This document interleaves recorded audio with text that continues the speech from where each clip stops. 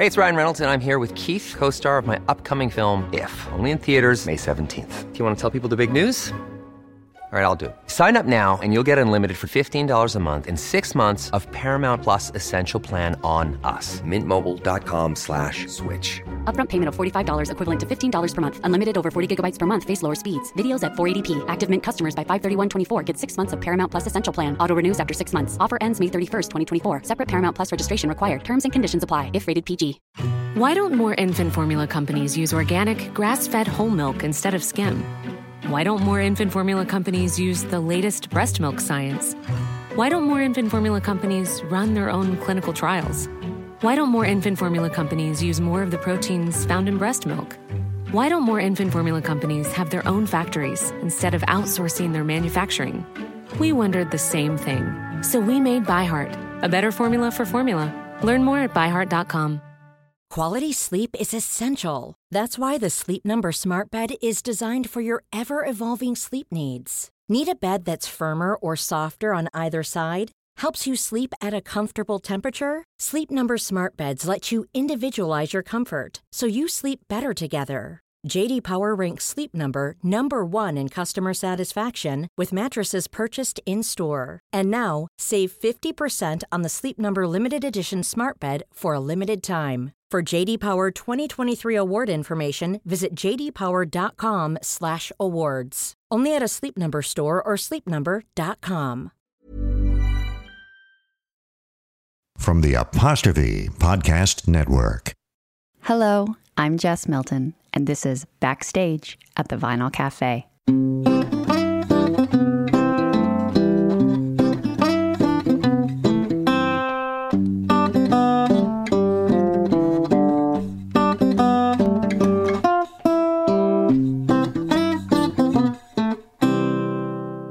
Welcome to the show. Today's a bit of a special one. It's April, and as many of you know, Stuart's birthday was in April. In fact, some of you, it's so sweet, some of you still write little notes on his birthday, which, anyway, it's impressive. Stuart and I used to spend about 150 days a year on the road, which meant we were away often on our birthdays, and we always tried to make it special in some way. There was the time where I surprised him at the Ship Pub in St. John's, Newfoundland. I wasn't there. I wasn't out on the road yet. He was there on his own researching. And I knew that he and Ron Hines, the musical guest, I knew that they were going to the Ship that night. So I can't remember the details. I think I called someone at the Ship and told them the situation. Or maybe I talked to Ron. Anyway, somebody got down to the grocery store and picked up a birthday cake. And Ron put some candles on it. He was such a sweet guy. And he walked into the pub singing happy birthday at the top of his lungs. And if you don't know Ron Hines, go right now. Do not stop. Do not pass go. Just go to YouTube and look up Ron Hines because he's an incredible, or was, sadly he's gone now, an incredible songwriter and also just a pretty amazing guy. So watch that video and then imagine that man walking into a tiny pub in St. John's, Newfoundland, singing happy birthday to Stuart. Apparently the entire place joined in and only Ron could get a crowd together like that. There was also the time, it was my birthday, we were in Sterling, Ontario, and Cuff the Duke was the musical guest. We were staying at this house connected to the theater. I think the theater owned it. And it was this really, quite a cool old house. But the heat was not very good. It was freezing, actually. Well, I'll just say it. There was no heat. Okay, the house was old and there was no heat, which wouldn't have been a huge problem except for it was January. So it was a massive problem. We were freezing. The band and Stuart got me this cake, and we all sat around and ate it. But we were wrapped in several blankets each. I have this picture of me sitting on this couch for I guess it would have been my 26th birthday maybe. And I'm wearing like a toque and winter boots and my coat and several blankets eating a birthday cake. What's really bizarre is the day we checked out of the house, the woman who ran the theater came in and she said, "Oh my God, it's cold in here." And we're like, yeah, it's freezing. And she said, "Well, did you turn the heat off?" And we said, no. It just has been this cold for the last 7 days. And she's like, "Well, you don't have the furnace on." Yeah. Anyway, it was completely our fault, but it did make for a memorable 26th birthday for me. And after that, no matter where we were on my birthday, Stuart would toast me by saying, "At least we're warm." Of all the birthdays we celebrated on the road, though, for sure, hands down, the most memorable one was the one where we celebrated Stuart's birthday on a train. We were doing this show. Stuart and I both love the train. I still take the train all the time. I took the train to get here today to the studio. We had this idea to record a Vinyl Cafe show on the train. So we took the train from Toronto to Vancouver, and then, we were supposed to have a day or something in Vancouver, and then I said we were supposed to have a day in Vancouver because it didn't work out that way. Our train was late, and I think we had 17 minutes in Vancouver. So we took the train all the way to Vancouver. Barely, I think we got off to say hi to Stuart's sister or something, and then we got right back on the train again. It was very bizarre, but anyway. So we got back on the train, and we hit Northern Ontario on April 19th. I don't remember exactly where, but somewhere in Northern Ontario, we're having dinner in the dining car, and unbeknownst to Stuart and unbeknownst to me, the crew knew it was his birthday, and they walked in with this huge cake, and they were singing happy birthday, and the whole dining car joined in, and I cut up the squares of cake and handed them out, and I think of that moment every year on Stuart's birthday. So today, in honor of happy memories of birthdays past, we have 2 stories about birthdays. We're going to start with this one. This is the birthday cake. They say that love is blind. We all know they're right. There is no end to the mischief a myopic heart can hatch. No end at all.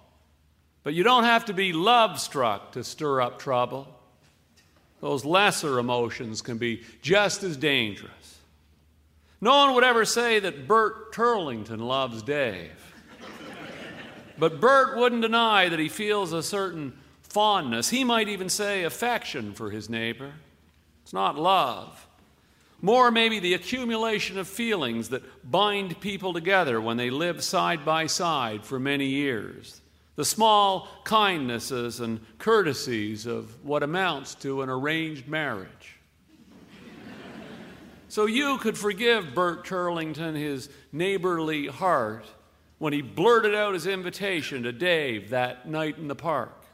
You might, but Bert's wife, Mary, didn't. You what? Said Mary. Bert invited Dave and Morley to drive with them to Montreal for Harold Buskirk's 65th birthday. And to stay with us, added Mary, in Renee's house. It just came out, said Bert, unexpectedly. Dave had said something about how he and Morley weren't sure they were going to make it to the party.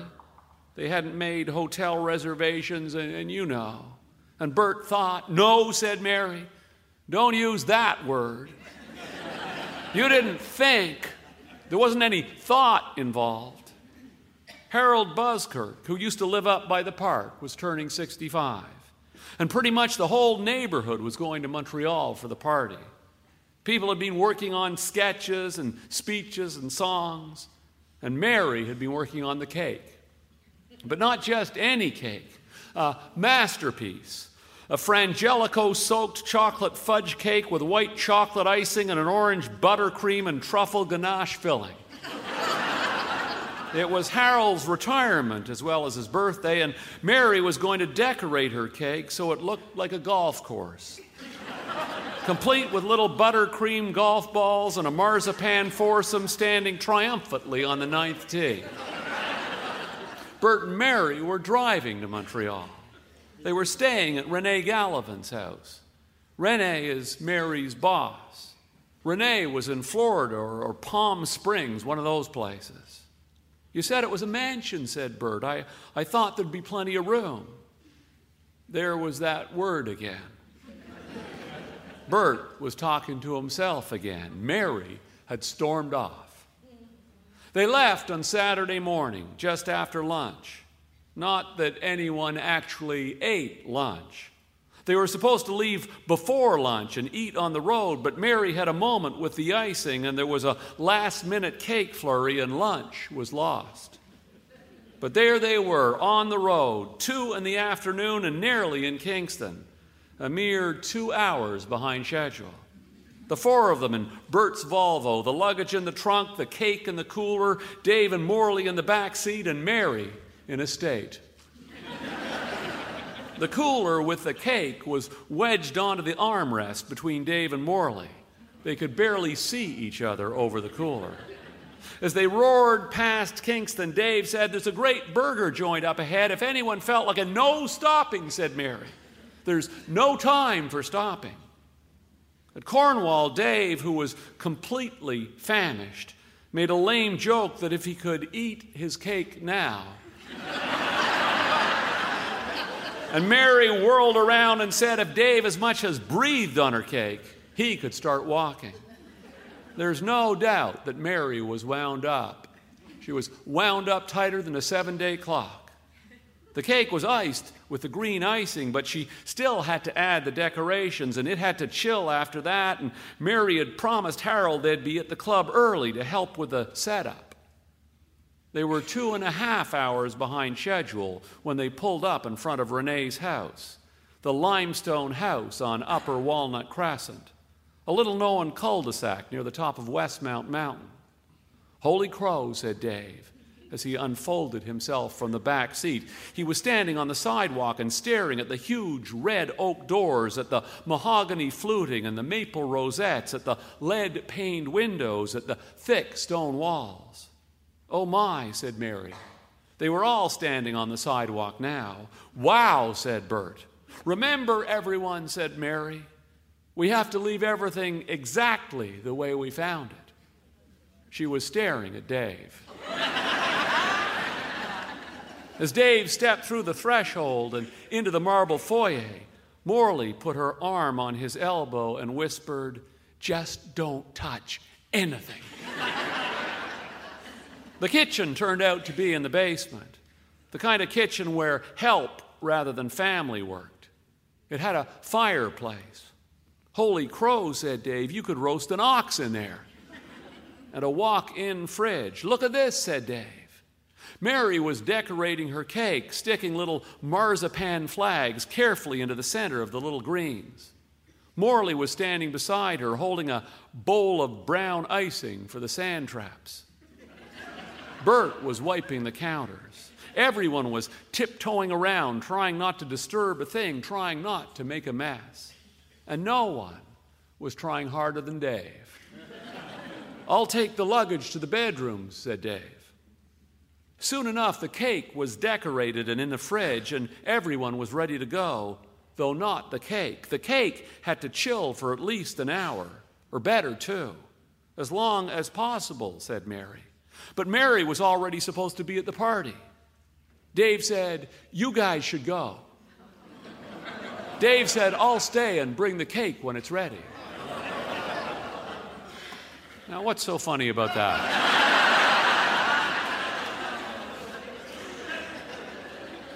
Morley wrote down the address of the banquet hall for Dave so he could take a taxi. And then Morley and Bert and Mary left in Bert's car. Once they were gone, Dave set off to see if he could find something to eat. It was while he was looking for anything even remotely edible that Dave found the most amazing feature of the mansion: a wood-paneled elevator, the kind you might see in an old British hotel, about the size of a phone booth. He opened what he thought was a cupboard door, and there it was. It had brass fittings and a brass needle over the door to show you where you were. He would have taken a ride, but he didn't have time to waste. They were waiting for him at the hall. He went downstairs and fetched the cake from the cooler. It was touching. The greens and the flags and the buttercream shrubs all around the circumference. He carried it carefully over to the counter. He wasn't going to mess this up. Okay, he had everything. Wait a minute, no, he didn't. The address for the party was upstairs in the bedroom. He started up the stairs, and then he stopped dead. He shouldn't leave the cake unattended. The house was so vast there might be dogs or cats or any number of things roaming around that could get into it. He went back down the stairs and fetched the cake and started up again. 4 floors. Wait a minute. The elevator. He should take the elevator. The elevator would be safer. He went in backwards. The brass door accordioned behind him. It was like stepping back in time to a dimmer time, a time before electricity. He stood there in the dimness, the cake safely beside him on the floor. He grabbed the elevator handle and plunged it to the right.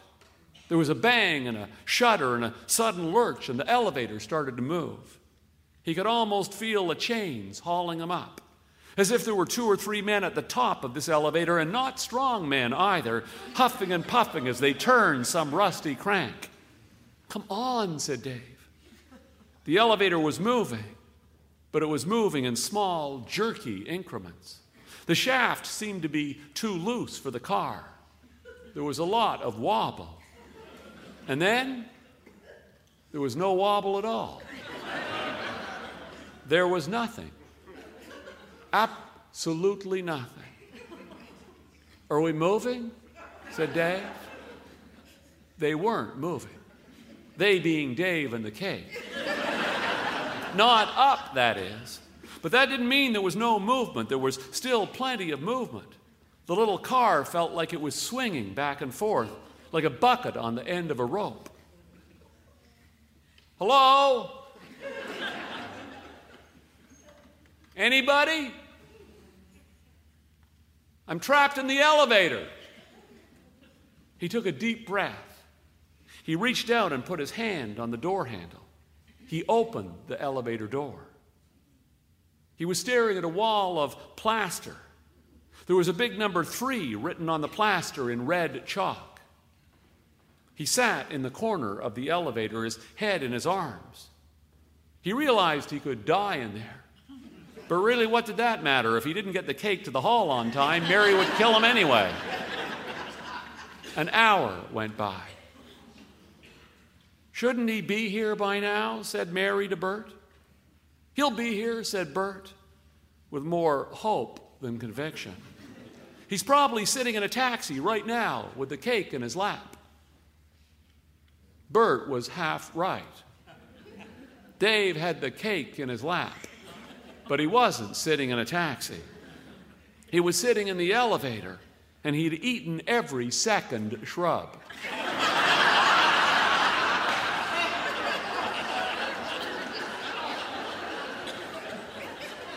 Half an hour later, the little golf course had shrunk from 9 to 7 holes.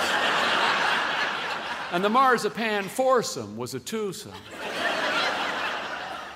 And Dave was sitting there eyeing the little golf cart. And that's when he spotted the emergency phone. It didn't fill him with hope. There was no dial. It was covered in dust. He picked it up and brought it to his ear. The other end of that phone, and therefore Dave's only salvation that night, was in the hands of a university student. The student, a weekend employee, was beginning his 2nd overnight shift. And he was stretched across 3 office chairs in front of the surveillance panel, so deeply asleep that he wasn't only snoring, he was drooling. The student had been trained the night before by the woman who had had the shift before him. She'd been in a hurry to leave. His training had lasted less than 15 minutes. She showed him the computer and the surveillance panel, but she didn't say anything about any phones. So when a phone began to ring, it took him by complete surprise. He sat up with a jerk and looked around. He was so dopey with sleep, he couldn't figure where the ringing was coming from. When he finally opened the cupboard on the other side of the room, you could have knocked him over with a feather. There wasn't a phone in there. There were 50 phones in there. All of them attached to the wall, all of them red, all of them missing their dials. They looked like the kind of phones you might use to launch a missile strike. There were so many phones that it was impossible to tell which one was ringing. The student started picking the phones up at random. Before he found the right one, the ringing stopped. It took him a while to get back to sleep after that. About an hour passed before the phone rang again. This time the student ran to the cupboard right away. This time he got the right phone on the 5th ring. "Hello?" he said. Dave was as surprised as he was to find someone on the other end of the line. Dave said, "I'm stuck in the elevator." Then, just to be sure the kid understood the severity of his situation, he added, "with Mary's cake."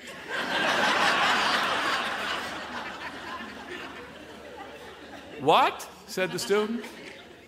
"I'm in the elevator," said Dave. "Which elevator?" said the student.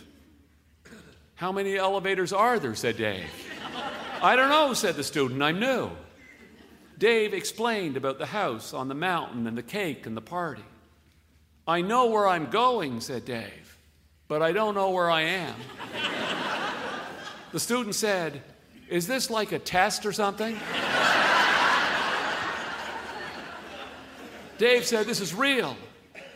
You've got to send somebody to help me." And the student said, "I can't send help if I don't know where you are. I'll get fined.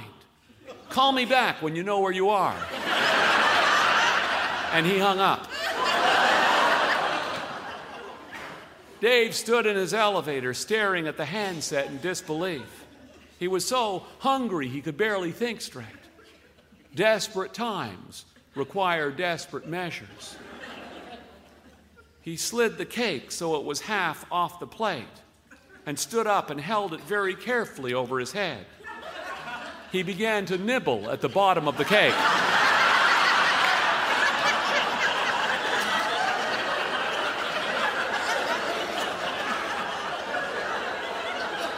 Then he stuck his right hand right into the cake and pulled out a fistful of the chocolate ganache. Mary would never know. He sat on the floor licking the icing off his fingers. He picked up the phone again. It rang 10 times. "Hello?" "It's me," said Dave.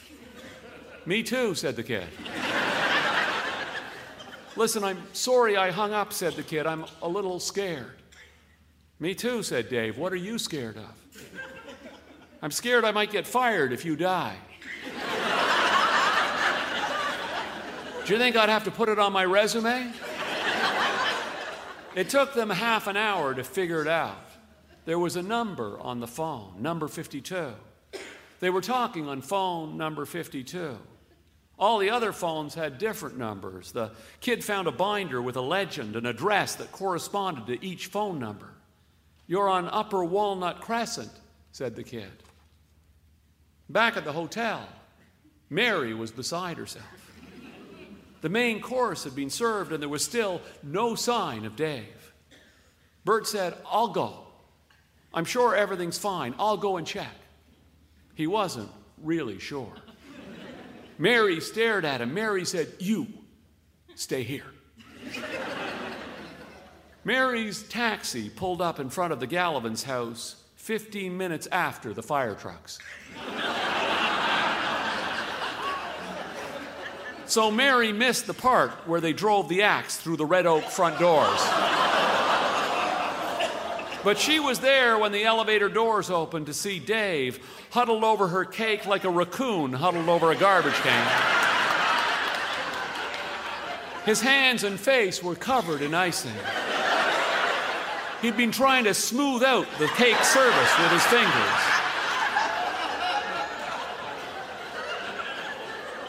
When Dave saw Mary, he stood up and held the cake out at her and smiled like a child handing in a class project. "Safe and sound," he said.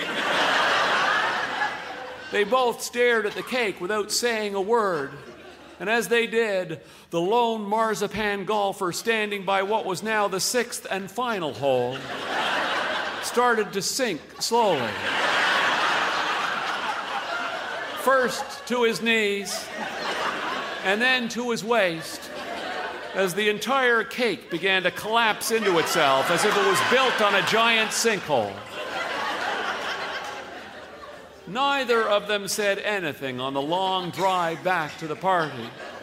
Although at Dave's suggestion, they stopped at an all-night grocery store and bought a replacement cake, the only cake left in the store, a My Little Pony birthday cake.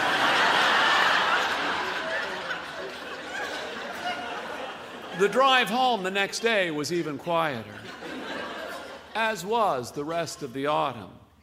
The first time there was ever a noticeable strain between the neighbors.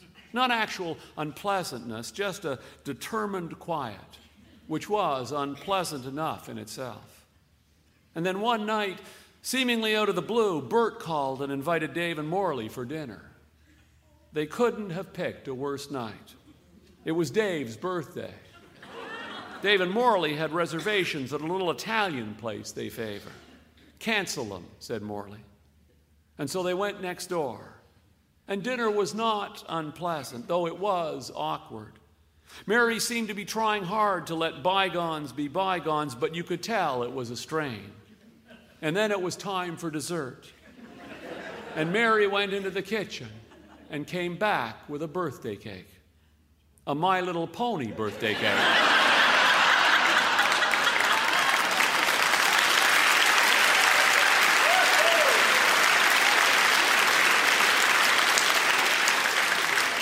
She carried it to the table and she set it down in front of her, and then she blew out the candles herself. And then she picked it up and very carefully turned it over and scooped out a handful from the bottom of the cake and plopped it on Dave's plate. Mary said, "That's the way you like it, right?"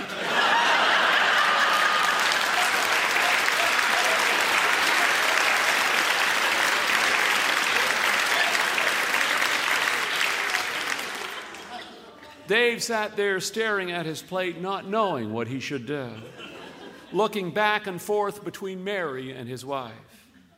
It was Morley who started to giggle. Morley giggled, Mary smiled, and Bert started laughing so hard he was pounding the table. They all laughed. They all laughed and laughed. Call them friends. Call them neighbors. Call it fondness or call it affection. Call it love if you want to. It's really the only choice. You fight or you swallow your pride and you laugh. And that's what they did. They laughed. It's what good neighbors always do.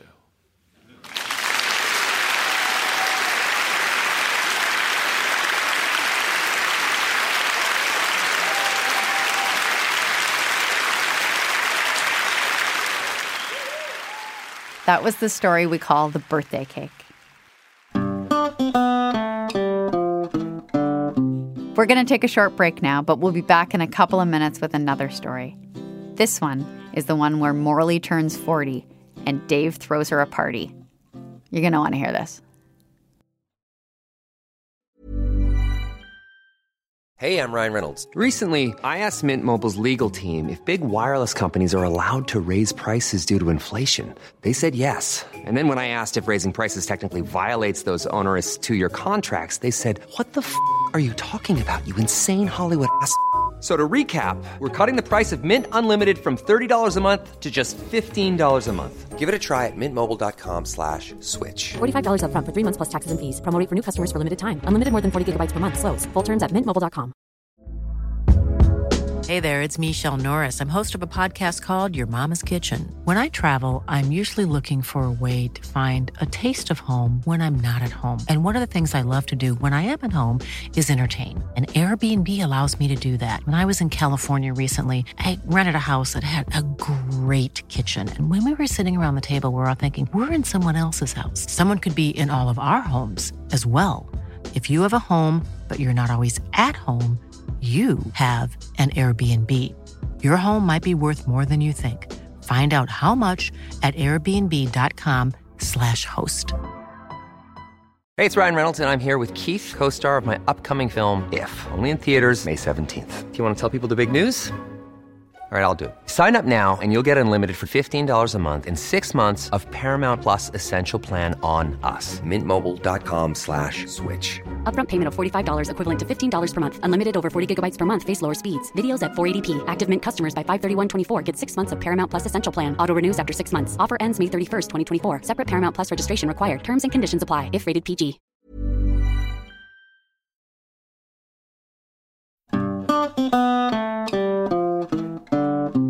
Welcome back. I told you we had 2 stories about birthdays today. Time for the second one. This is Morley's 40th birthday bash. The day Morley turned 40, a Tuesday afternoon that seems so long ago and far away now, the day Morley turned 40, her friend and neighbor Mary Turlington came over after lunch with a little box wrapped in gold foil. It was just a token, the sort of trinket that women give to each other to mark special occasions. Ceramic creamer in the shape of a cat. The creamer's handle fashioned from the cat's tail. The cream designed to purr out of the cat's mouth. It's the sort of thing you'd pass with a shake of your head at a garage sale. But if you happen to get one on your 40th birthday, the sort of thing you might grow fond of, the way you can go fond of certain Christmas decorations. Women understand these things. In fact, only women possess the grace to pull something like this off. A man is not likely to drop in on a friend unannounced on his friend's 40th birthday and give him a ceramic creamer in the shape of a cat.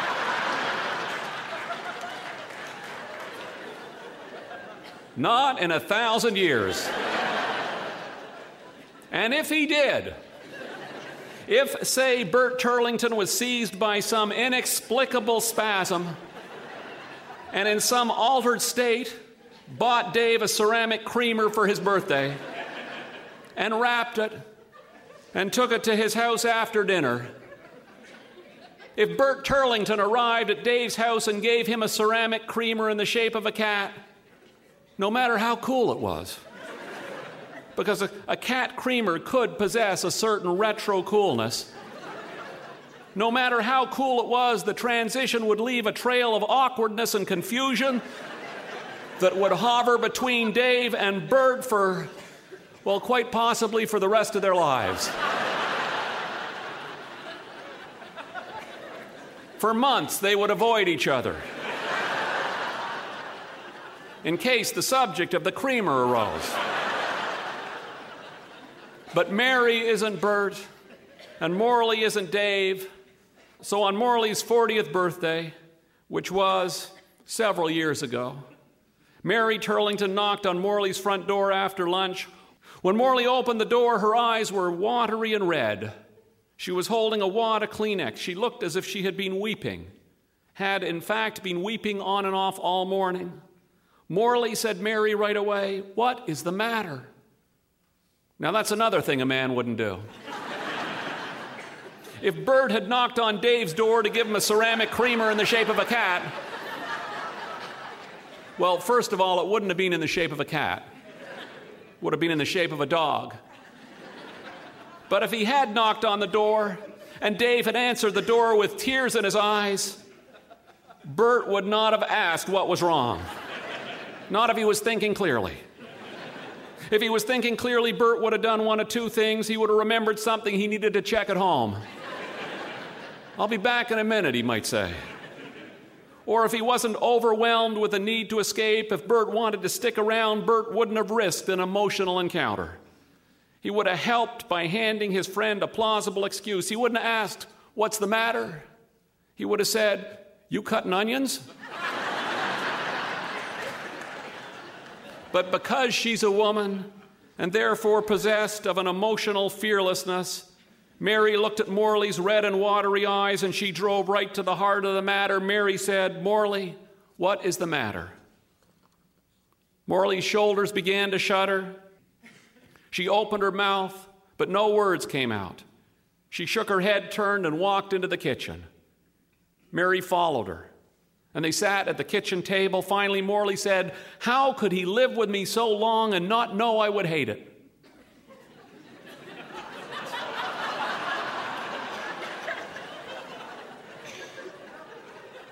"You mean tonight?" said Mary. "I don't want a birthday party," said Morley. "I hate birthday parties." She had, in fact, hated birthday parties since she was a little girl, hated them ever since she could remember. Morley hated birthdays so much she had burst into tears at her own 5th birthday party the moment everyone began to sing happy birthday. Morley didn't like being the center of attention. She hated everything about birthday parties. She hated greeting people at the door. And she hated games like pin the tail on the donkey. She hated bursting balloons. She even hated presents. The year she turned 7, Morley sat in front of her pile of unwrapped presents and started to weep. "I don't want to open them," she said. She was certain she wouldn't like one of the presents. And she was sure everyone would know. She was afraid she would hurt someone's feelings, afraid she wouldn't be a good enough actor. And now, 33 years later, Morley felt much the same about the neighborhood party Dave had planned for her 40th birthday. She didn't want to be the center of attention on her 40th birthday. She was afraid she wouldn't be a good enough actor. She had hoped the day would just slip by. "It is just so insensitive," said Morley to Mary Turlington. She was fiddling with a little cat creamer as she talked. What do you guys normally do?" asked Mary. What have you done on his birthday?" "Well, I never threw a party," said Morley defensively. "Never, ever." "Last year," said Morley, "I gave him ballet tickets." "Oh," said Mary. "Year before," said Morley, shutting her eyes, "I gave him a shaker blanket box." "Year before that?" asked Mary. "Cooking classes. I enrolled him in a vegetarian Indian cooking class," said Morley. He must have liked that," said Mary. "Actually," said Morley, I'm not sure. If truth be told, it wasn't only the notion of being the center of attention that was upsetting Morley. If truth be told, a part of her was charmed that her husband had planned to make a fuss over her 40th birthday. However, she was anxious about the kind of fuss her husband might organize. As far as Morley understood, Dave's notion of a party was something that involved a keg of beer, a couple of bags of chips, and a crowd of people drinking the beer on empty stomachs. "I hired a caterer," said Dave. "You what?" said Morley. "I've hired a caterer," said Dave. "You don't have to do a thing. The caterer will come in the afternoon and bring the food and set everything up, and they'll clean up before they start, and they'll clean up when they've finished." What could she say? He wasn't begging her, but almost. So the party was on, and that's why Mary found Morley crying on the day she turned 40. Caterers were supposed to arrive at 3. Morley had agreed that she'd go out for the afternoon, she'd get her hair done, she'd have a facial, she'd go shopping. They'd leave a key under the mat, and the caterer would let himself in. "They'll do everything," said Dave. "No cleaning?" said Morley. "No cleaning," said Dave. "No cleaning, no cooking, no nothing. You go out, you come home, everything will be ready." "I have to get ready to go," said Morley to Mary Turlington, and she stood up and she started to clear off the table. "Let the caterer do that," said Mary. Morley looked around the kitchen. There was a laundry basket on the counter. There were dirty breakfast dishes in the sink. There were footprints on the floor. I was going to wash the floor," said Morley. "No cleaning," said Mary. "I can't leave a house like this," said Morley. "Yes, you can," said Mary. "That's the deal, right?" And so off she went. And at 5:10, there she was, walking up the street toward her house, except she wasn't walking up the street, she was swinging up the street. 40 years old, and Morley had just had her first facial, her first manicure, and she felt elegant. She felt sophisticated. Her hair felt light and bouncy, felt as if it was swinging back and forth like on a television commercial. She glanced down at her hands. Her nails were sparkling. Her face was glowing. She was moving with grace. She felt as if her posture had improved. She felt as if she was standing tall. She was utterly presentable. She held her nails up to her face and she looked around the street and she thought, please, Lord, let this be the moment I run into someone I haven't seen for years. And then she was thinking about what was waiting for her. She was thinking, in a moment she would walk into her house and there would be a caterer to greet her. She thought, how good it is to be rich. My servant is waiting. My servant who has been with me all these years, I should give him the weekend off. And that made her smile, and she thought, how could I cope without him? I don't even know where he keeps the coffee. And she laughed out loud, and she thought how wonderful it was to be so calm and elegant, how wonderful it was to have a faithful servant laying out plates of hot food on her dining room table while she sashayed along the street looking so good that birds were falling out of the very trees she was walking under. She could hardly wait to get home. She would breeze into the kitchen and check one of the dishes casually, as if this was something she was used to doing. And then she would go upstairs and stand in front of the mirror and check herself. She looked so darn good. It was 5:10 when she walked in the side door.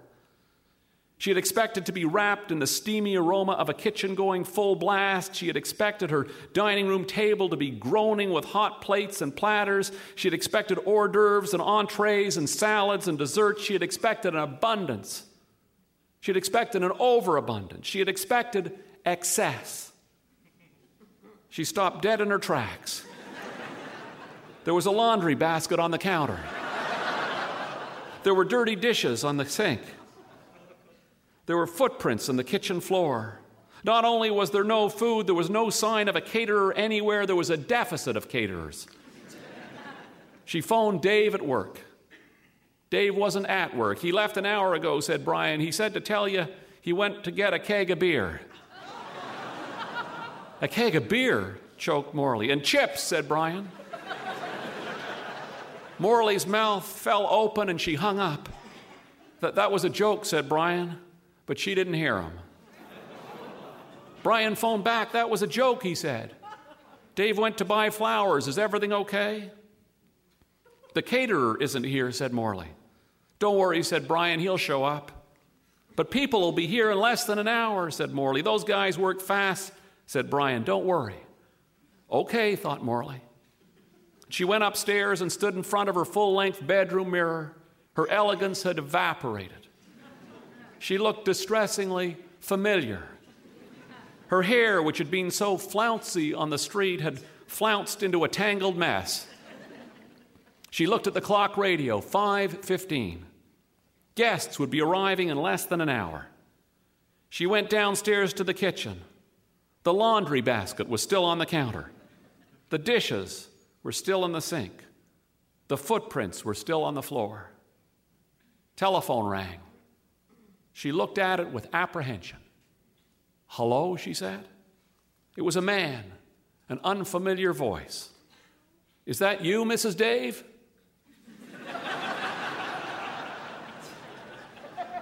Yes, said Morley. Who's this? I am Frank, your server, said the voice on the phone. Frank, said Morley, where are you? The voice said, I'm right here. Where are you? Morley said, I'm in the kitchen. There was an uncomfortable pause. The voice on the phone said, I don't see you.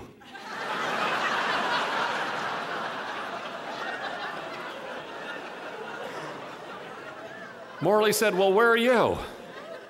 The voice on the phone, Frank, said, I'm in the kitchen too. There was a longer pause. Then Frank said, I don't think you're in the kitchen. When are you coming home? Morley said, Frank, where are you exactly? Frank said, I'm by the stove. Morley couldn't help herself. She glanced across the kitchen towards the stove.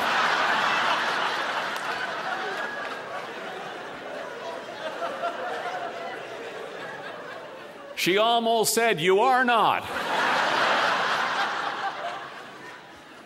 But she suppressed the impulse and she said instead, Frank, she said, what house are you at? I'm at your house, said Frank. 15 Chestnut. Frank, said Morley, we don't live at 15 Chestnut. Morley could hear the gears grinding in Frank's brain. But, said Frank triumphantly, if you do not live here, why am I set up for your party at 15 Chestnut? Frank, said Morley, we live at 50 Chestnut. There was a longer pause. Frank, said Morley, why did the people at 15 Chestnut let you set up for a party they're not having? You're not home yet, said Frank.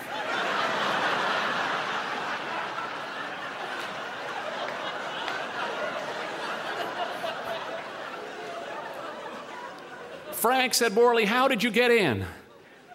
There were men working on the deck, said Frank. They let me in. Frank, said Morley, I don't want to upset you, but I think you're at the wrong house. Morley had the portable phone in the crook of her shoulder. She had already picked the laundry basket off the kitchen counter, and she was running upstairs. She stopped on the landing. Frank, she said, don't cry. I just lit the sterno, he said. All the food's in the warming dishes. His voice had raised an octave. He said the house wasn't ready for a party. It took me an hour to tidy everything. And then he said, Mrs. Dave, what happens if you come home? Frank, said Morley, stay calm, I have a plan. This is not a good situation, said Frank. I'm not trained for this. Frank, said Morley, listen to me. I want you to turn the warming plates off. I want you to walk up the street. No, Frank, listen to me. I want you to run up the street. I want you to run up the street to my house. I want you to run to 50 Chestnut Street. There's a station wagon in the driveway. I'm going to put the key in the ignition. Bring everything down here. There was a sob on the other end of the line. Frank said, what about the Millers, Mrs. Dave? Who are the Millers, Frank, said Morley. There's a paper here on the counter by the fridge. It's addressed to Mr. Don Miller. If you don't live here, is it possible that Mr. Don Miller does? Morley took a deep breath. She said, the Millers aren't expecting you, Frank. I am. She felt like she was in the thick of a hostage taking. She felt like she was trying to talk a hostage taker out of his hideout. Mrs. Dave, said Frank, what happens if the Millers come home and find their house tidy and clean and smelling of chicken pot pie and vegetable cannelloni? Frank, said Morley, watching herself in the mirror, that is a risk we're just going to have to take.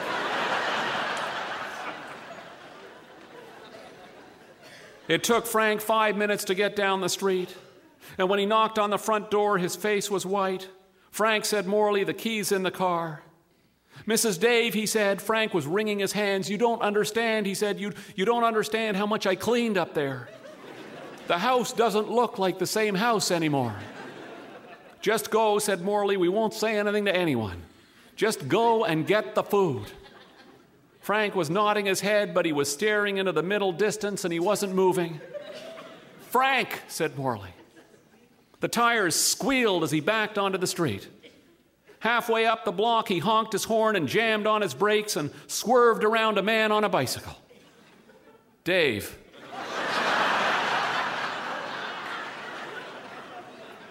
Dave watched in disbelief as his own car screamed to a halt halfway up the street.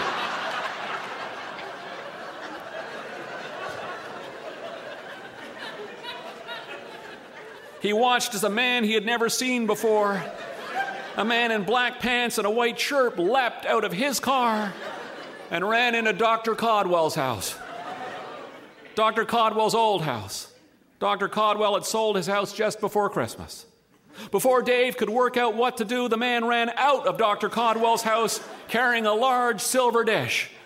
He threw it in the back of Dave's station wagon, and then he ran back in the house again. Dave couldn't believe his eyes. He was witnessing a robbery.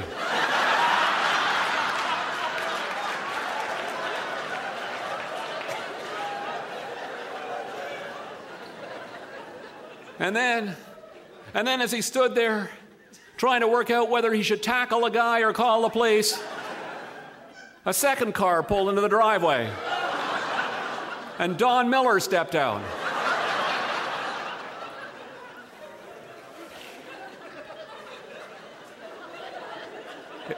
It took a while to sort things out.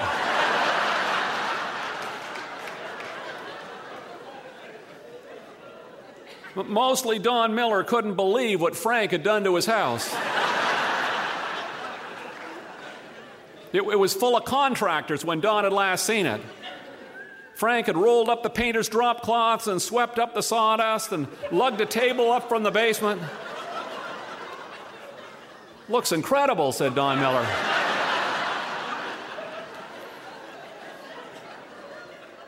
"I know," said Frank. And that is when Don Miller said, "We haven't moved in yet. My wife and kids fly in tonight, but we're staying in a hotel until Monday."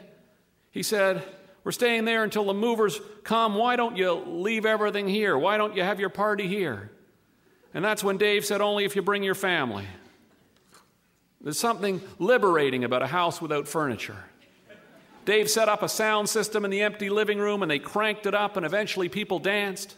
And when Don Miller arrived with his wife and their 2 kids, people phoned home and other kids drifted in. It was a grand party. Frank recovered his equilibrium and glided around the house with his bow tie askew, sleeves rolled up. People perched on countertops with plates in their laps. People sat all the way up the stairs sipping wine from glasses and beer out of the bottle. Someone sent out for pizza for the kids. At 11:30, while they were dancing in the living room with their shoes off, Morley leaned against Dave and said, "I feel like a teenager." Which is exactly what Sam, 11 years old, said not 5 minutes later to Molly Miller, age 12.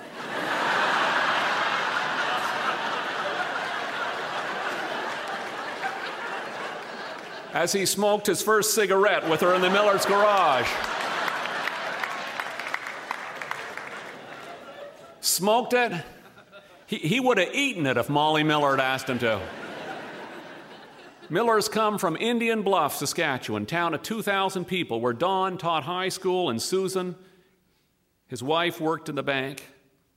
This is great," said Don Miller to Dave as they leaned against the kitchen counter just before midnight. We were scared of coming. Not tonight, not to this, to the city.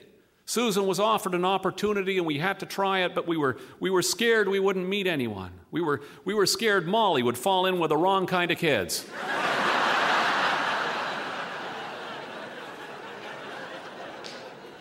By the time they bought out the cake, Morley had forgotten it was her birthday. Mary Turlington had got at the icing and it now read, "Happy Birthday, Morley," across the top and "Welcome Home, Millers" on the bottom. Don Miller gave a speech and he was funny and everyone applauded and no one even noticed Morley when she sat down quietly in a corner and opened her presents. It was a perfect night. A night of spilled drinks and dancing and general youthfulness. A perfect night to turn 40. Sometime after midnight, Sam came to Morley and said he didn't feel good. I think I'll go home, he said. "Too many Cokes," said Morley. "I smoked," said Sam. "Oh," said Morley. "That always makes me feel sick, too." "Me too," said Sam. "Do you think I'll get cancer?" "Probably not," said Morley. "Do you think you can quit?"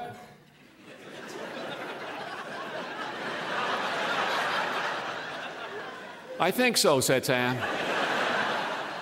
"I'm going to quit tomorrow." It was well past midnight when Dave and Morley slipped quietly in the back door of their house. Dave poured himself a glass of water and leaned against the kitchen counter. "Was that okay?" he asked.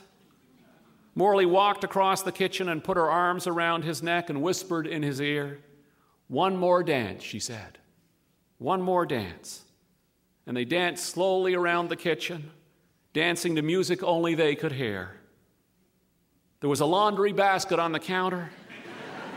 There were dirty breakfast dishes in the sink. There were footprints on the floor. It was perfect. Thank you.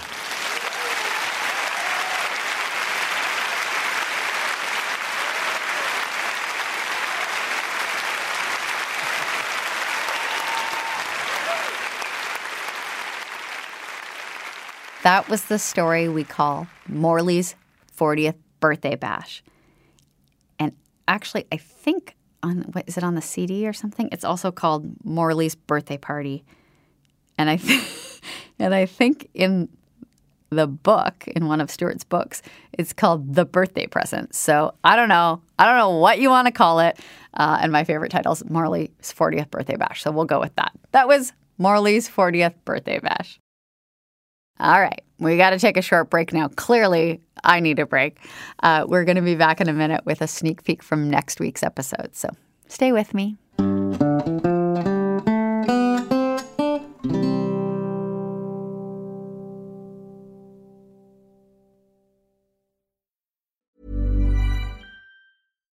Why don't more infant formula companies use organic, grass-fed whole milk instead of skim?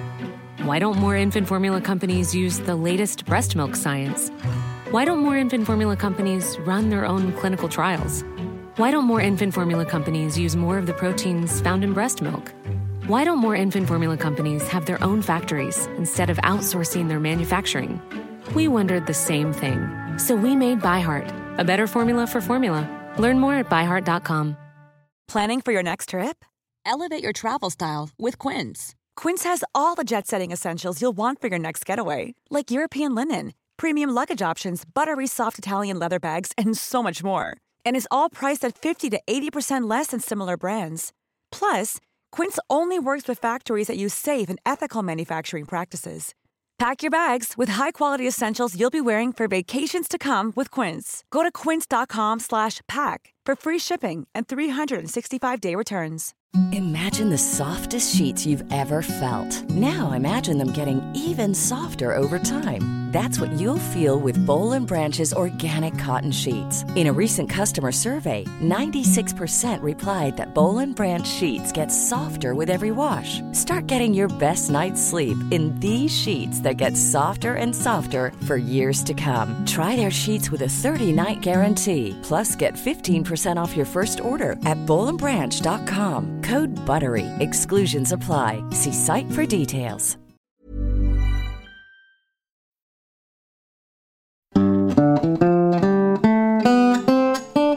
Okay, everybody, that's it for this week's episode. We will be back here next week with 2 more Dave and Morley stories, including this one. He was climbing into the laundry chute. "You aren't allowed," said Annie. Dave looked at his sister earnestly.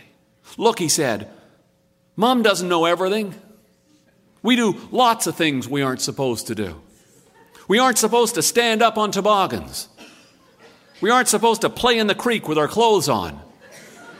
We aren't supposed to ride cows.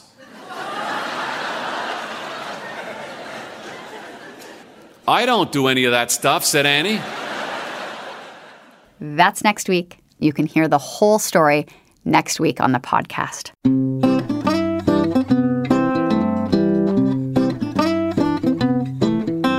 Backstage at the Vinyl Cafe is part of the Apostrophe Podcast Network. Theme music is by Danny Michelle. The show was recorded by Greg DeClute and produced by Louise Curtis and me, Jess Milton. Let's meet again next week. Until then, so long for now.